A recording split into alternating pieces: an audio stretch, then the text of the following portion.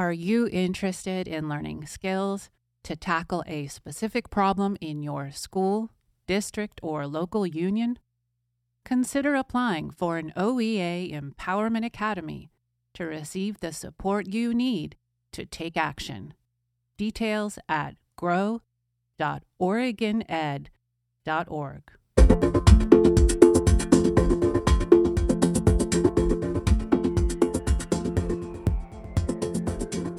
You're listening to OEA Grow, a member-led production of the Oregon Education Association and a proud member of the Labor Radio Podcast Network.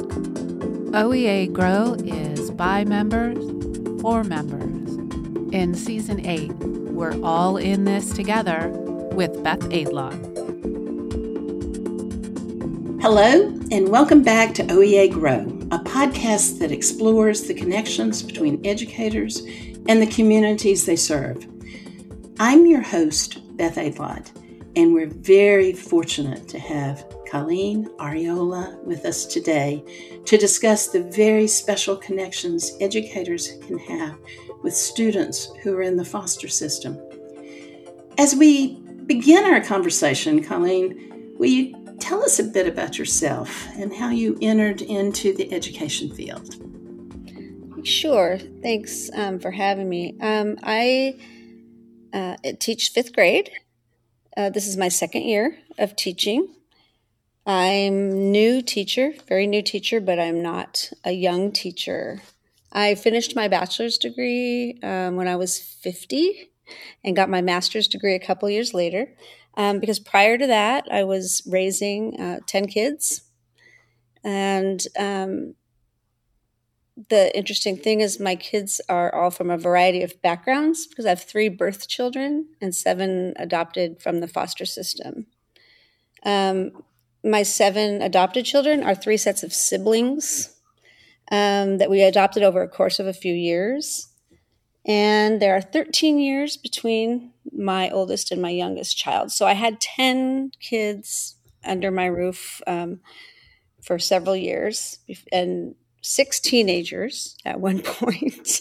But they're all adults. They're all adults now. So we survived. Hooray. Now, you're actually going into the connections that we want to build. So you came into the education field late, or later. I don't want to say late. I'm sorry. I've been teaching for a long time, and I feel sometimes. Anyway, and also your role as a parent.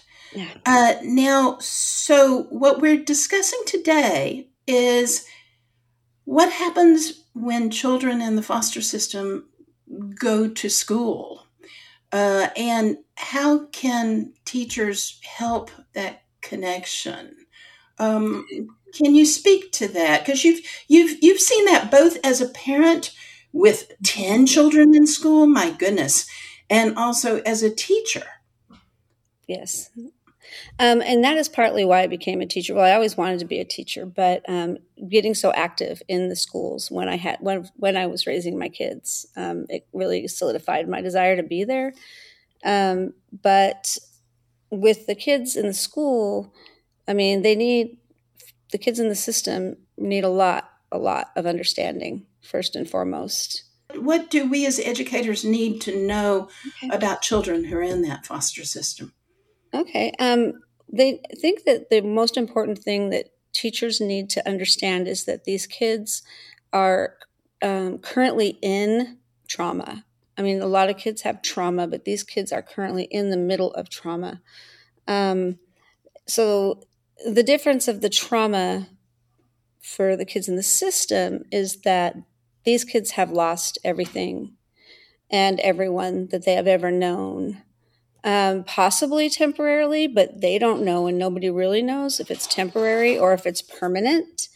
So because they're taken from their families, and these kiddos, they don't really understand about the parents doing anything wrong or anything. Their biological parents, I mean, they just know that they are taken away from everything and everybody they've ever known and everything that's familiar in their life, and put into a place that's strange. I mean, it could be a really great home that they're put into, but it's kind of irrelevant for these kids because it's so different. The smells are different. The noise level's different. The food, everything is different.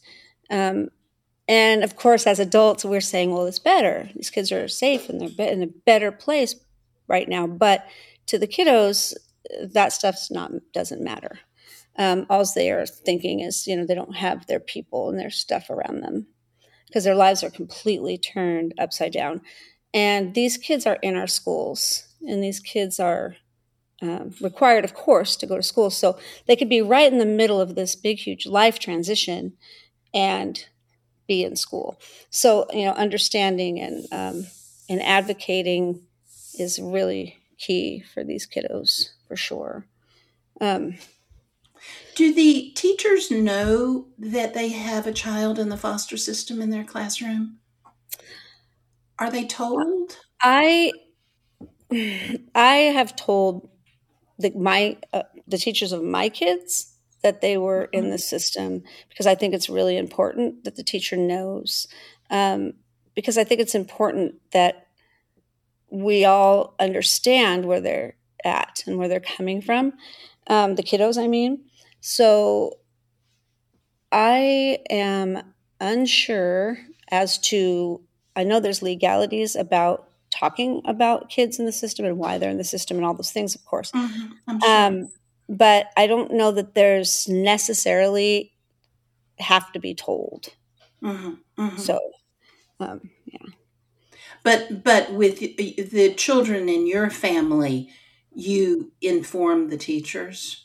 For sure. I did, because I thought it was so important that they knew that these kiddos were what they were going through. Yeah. And it's a part of what they're doing. So thank you. So what you're telling us is that all children in the foster system, regardless of actually their age or the situation, or whether it's temporary or not, they're going through an enormous change from something they're familiar with to something they're not. Right. And I like to explain it to teachers that, what if someone would have taken you away from your family? What if someone just came and taken you away from all your family, everyone you've ever known, all your stuff, everything that's ever been around you, and put you in a new place, and then say, okay, now go to work and be excellent. It's not going to happen. It's just not going to happen. And the fact that these kiddos can go and make it somewhat, even so, is pretty remarkable if you think about what they're going through. Oh, it's heroic. It is extremely, yeah. And with your children, so many that you had in your household that were in the system, you probably saw a wide variety of experiences and reactions to the situations they were in. Absolutely. We ended up adopting our kids from the system, but they were foster kids for a couple of years because the whole process takes so long. So a child can be put in the foster system, and the parents get a lot of supports and opportunities to do what they need to do, whatever that may be, to get those kiddos back. And if they don't, they get more time, like maybe 6 months goes by and they haven't had any progress, then they get 6 more months. And that can go on for like 2 years. It used to be a lot longer. They've passed laws now that the states have to make decisions quicker for these kiddos' lives, but they could be in the foster system for a couple of years before they become legally free, which means the parental rights are terminated and a person can adopt them. My kiddos were all aged like 18 months to 6 years old. So they were young-ish, but not tiny and not older, but still not highly adoptable, unfortunately. And that a lot of the kiddos in the system, the older they get, the less likely they are to be adopted. And so that's another thing to to consider with these kiddos is that oftentimes as they get older, and if they've been in the system for a while because of this, the way it works, and they kind of get stay in there for a while, float along, life circumstances can happen for foster parents that can cause these kids to move on to another home. And each new placement is another giant disruption for these kids. Another pull from something they're finally familiar with, another new place, causing more damage, trauma damage, and attachment stuff. That's a huge other thing that I can talk about for quite a long time, the attachment pieces, but they can get moved on and put in new placements. Unfortunately, every time that happens, it can cause these kiddos to have to display further behavioral problems, of course, because they are moved along. They don't really necessarily know why. Then they're not able to trust. And then, of course, that comes to the classroom. Of course, there's behavioral problems, the lack of trust, the inability to focus. I mean, all these things can go along with these factors of being kind of stuck in limbo in the system. And sometimes they go back to their homes. I mean, I've had foster kids before that have gone back to their families, and their families have been successful. I've had ones that have gone back and their families weren't successful, and the kids went back into care. So these kids can be in and out of care. My personal kiddos, they were foster kids for a couple years. They became legally free. The first set that I adopted were siblings set of two. They were 4 and 6. So they became legally free when we were fostering them, and we had not necessarily intended to adopt, but at that point, they're now orphans, for lack of a better word, wards of the state. And if we had chosen to not adopt them, they would have just moved on to a different family, because that's how it works. maybe not would have worked out. So these kids they're kind of yanked around based on a lot of reasons.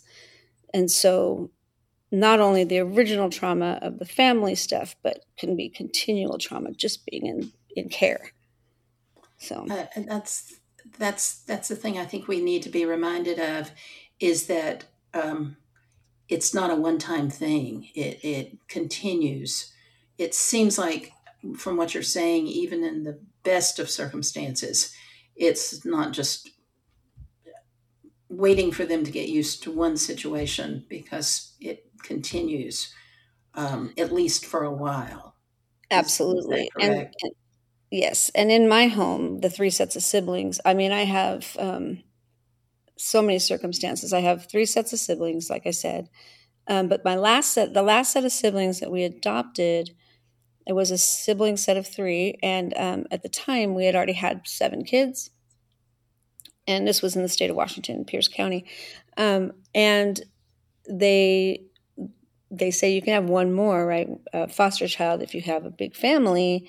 But they were a set of 3 kiddos that were 1, 2, and 3. And so we could only take one. So they had split them up because they could not find any families at the time to take all 3. So we had the middle child in our home, the 2-year-old, and then the 1-year-old and the 3-year-old were in different homes. So to make a long story short, throughout a course of a year, we were trying to fight for them to come to our home because they kept getting moved to new homes for various reasons. And the 1-year-old and the 3-year-old. So finally, their CASA, said, and that's the court. The CASA court is appointed special advocate, the person who's advocating for the child only. Finally, they were saying this has to stop and petitioned the court, and the judge placed them all into our home, even though the foster system never said it was okay. The judge placed them in our home, and then we were able to adopt them. But my point in all that is that the 1-year-old and the 3-year-old, which of course were not 1 and 3 when we got them, they were now older, 3 and 5, and then we had the middle child still, the 4-year-old. She was with us for the whole time, whereas they had gone to 4 or so other placements in that short period of time. And they ended up having behavioral issues way beyond what the one that we had the whole time had. And it's not, my way I see it is that the more placements these kiddos have, the harder their lives are going to be. The more trauma, the more attachment stuff, the more, which will roll into lack of trust, which will roll into behavioral issues that they really have a hard time getting over. Even as adults now, they're adults now, they're having a hard time. So it's very damaging. These kids are experiencing a lot of damage, emotional damage, just because of the way the system works. And these kiddos are in our classrooms, and so there's a lot going on in their lives, and in their emotions and in their brains, that is beyond what most kids go through. So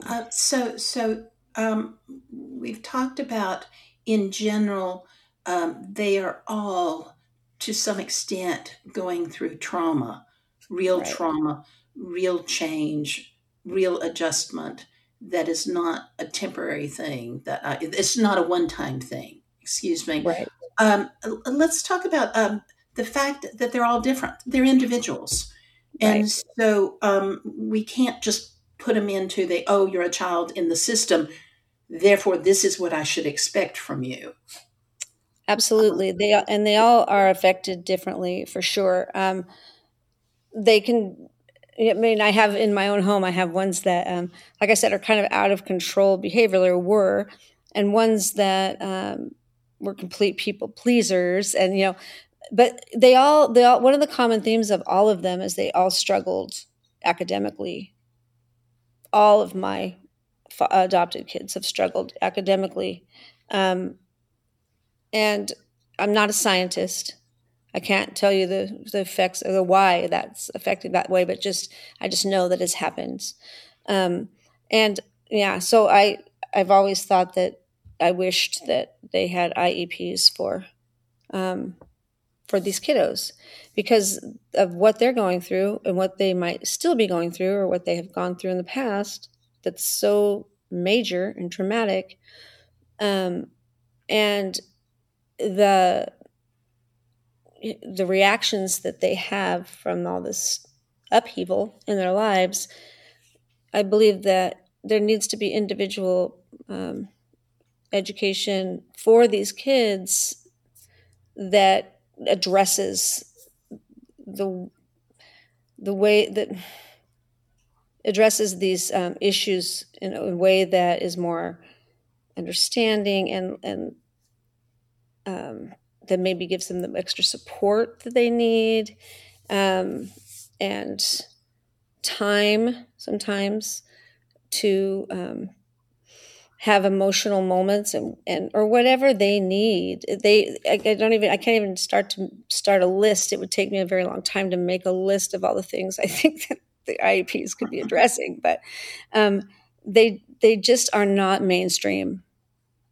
students that can sit studiously and read and fluently, and all these. There's so many factors of what they've gone through that really affect their ability to be even an average student, meaning one that can come in and kind of go along with the program throughout the day and do their work. And I mean, it's just really, really difficult for them to be able to manage that, to be able to navigate that. And I'm not saying every child, of course, but a big population of them have a real struggle.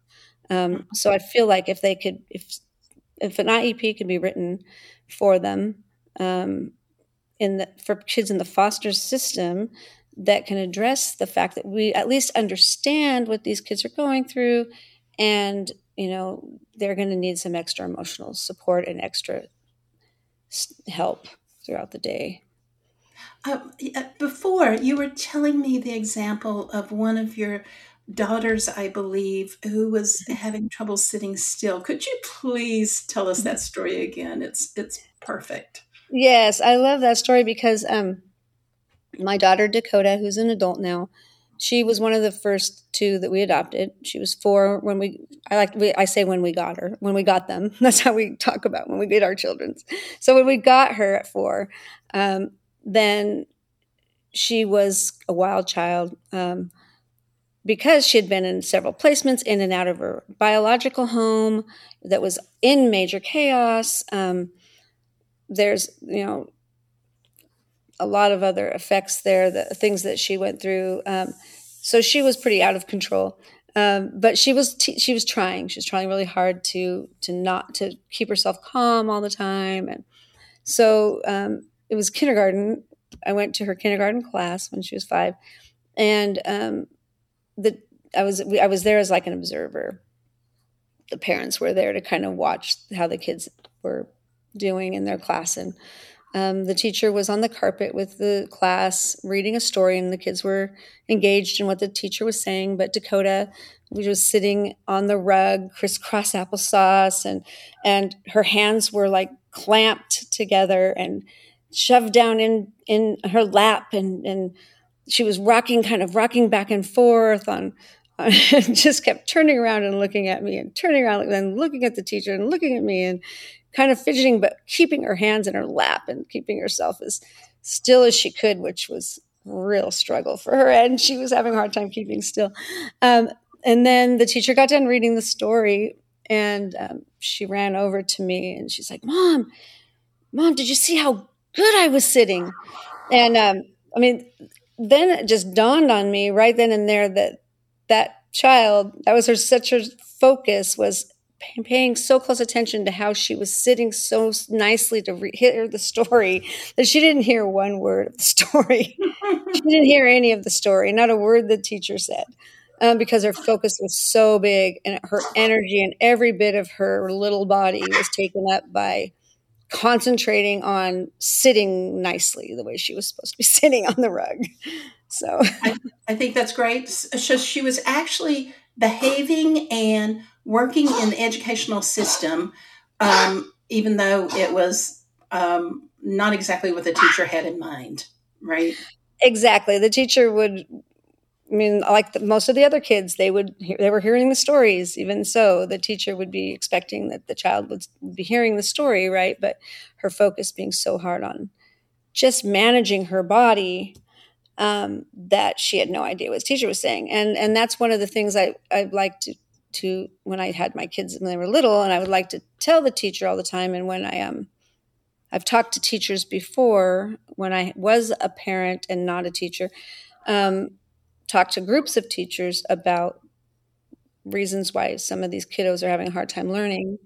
And that was one of the things I would tell them, that part of it is they might not even be hearing a word because they're so focusing on managing or navigating through just the daily demands of being a student.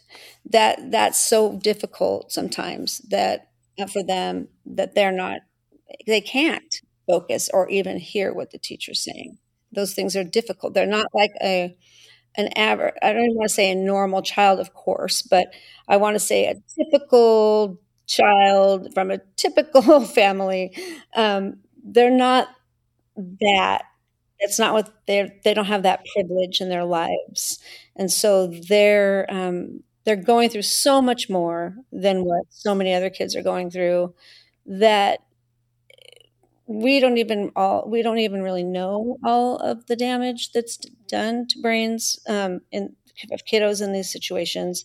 But we do know, and I know from my own personal experience, that the struggle for them is huge to be able to navigate school and just the demands of and the rigors of just being a student.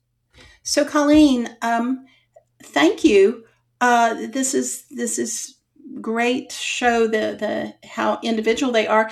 Can you talk to us a little bit about how educators actually can reach out and support the children? Yes, we know that the individual plans would be excellent. They might not be within the individual teacher's scope. Right. So, Right. what do you suggest now that you're in the education field, from your vast experience with children in the foster system? What do Hmm. you suggest for teachers knowing the problem? What can they Um, do?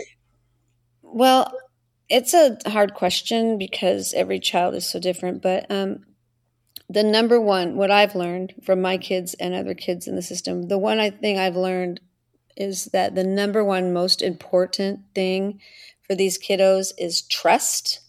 And they may not, they just don't have much trust, if any, and they may or may not ever have it. But they need to be able to trust you as an adult in their life that's uh, looking out for them because they're in your classroom. But they need to trust you very fully. And that by that I mean, it's always been very important for me as a teacher and as a parent of these kiddos to say what I mean and mean what I say and be very clear. Because ambiguity is impossible for these kiddos because they don't trust already and they don't really know what to believe. And so to be very straightforward and very clear and and make sure that they know what to expect always, because even good surprises can set these kiddos off into a spin because it's disruption and it's hard. So consistency, and honesty and always and straightforwardness those are really huge keys. And one thing that I always is cringy if a teacher's teasy to one of these kids, teasing them, because some teachers do it lovingly, but for these kiddos, it's not necessarily going to be received that way. It's going to be hurtful, might possibly be hurtful. So, just being very real and straight, and also um, understanding, like I said before, is a huge part of it. And by that I mean, you know, not pushing too hard. I mean, I believe in high expectations, of course, and understanding what a child can do and asking them to do that and maybe a little tiny bit higher, because that's what we do when we're teaching them. But if they're having a really hard moment, like their emotional well-being is always placed before academics.